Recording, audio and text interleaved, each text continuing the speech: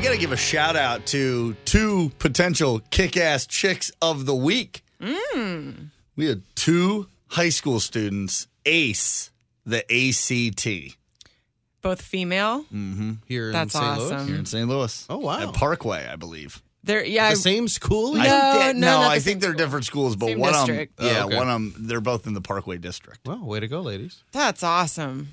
Do you guys remember how well you did on your standardized test?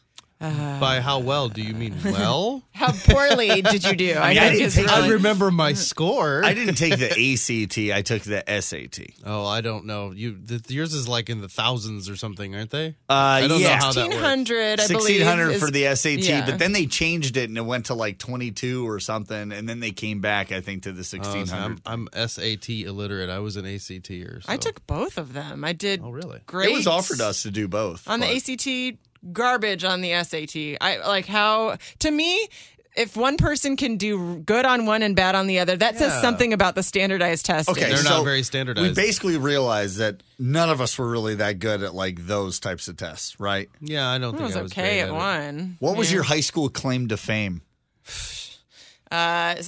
Sitting in the front, shushing if you were like interrupting the teacher, basically being a teacher's pet, like raising my hand. That was probably my claim to No fame. joke, mine was being suspended.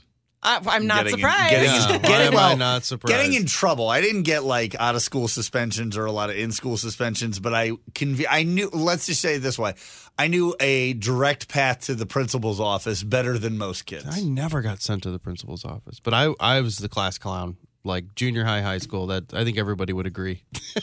What was the story that made you the class clown? What was the There was big not one single story. I just never stopped telling jokes and acting like an idiot, pretty much. Kind of wish it was better than that. That's why I get paid for. I mean, there's not one single thing. It's not like, and then one day There's I not one thing mooned that the stood whole out? school. But here's what I've learned.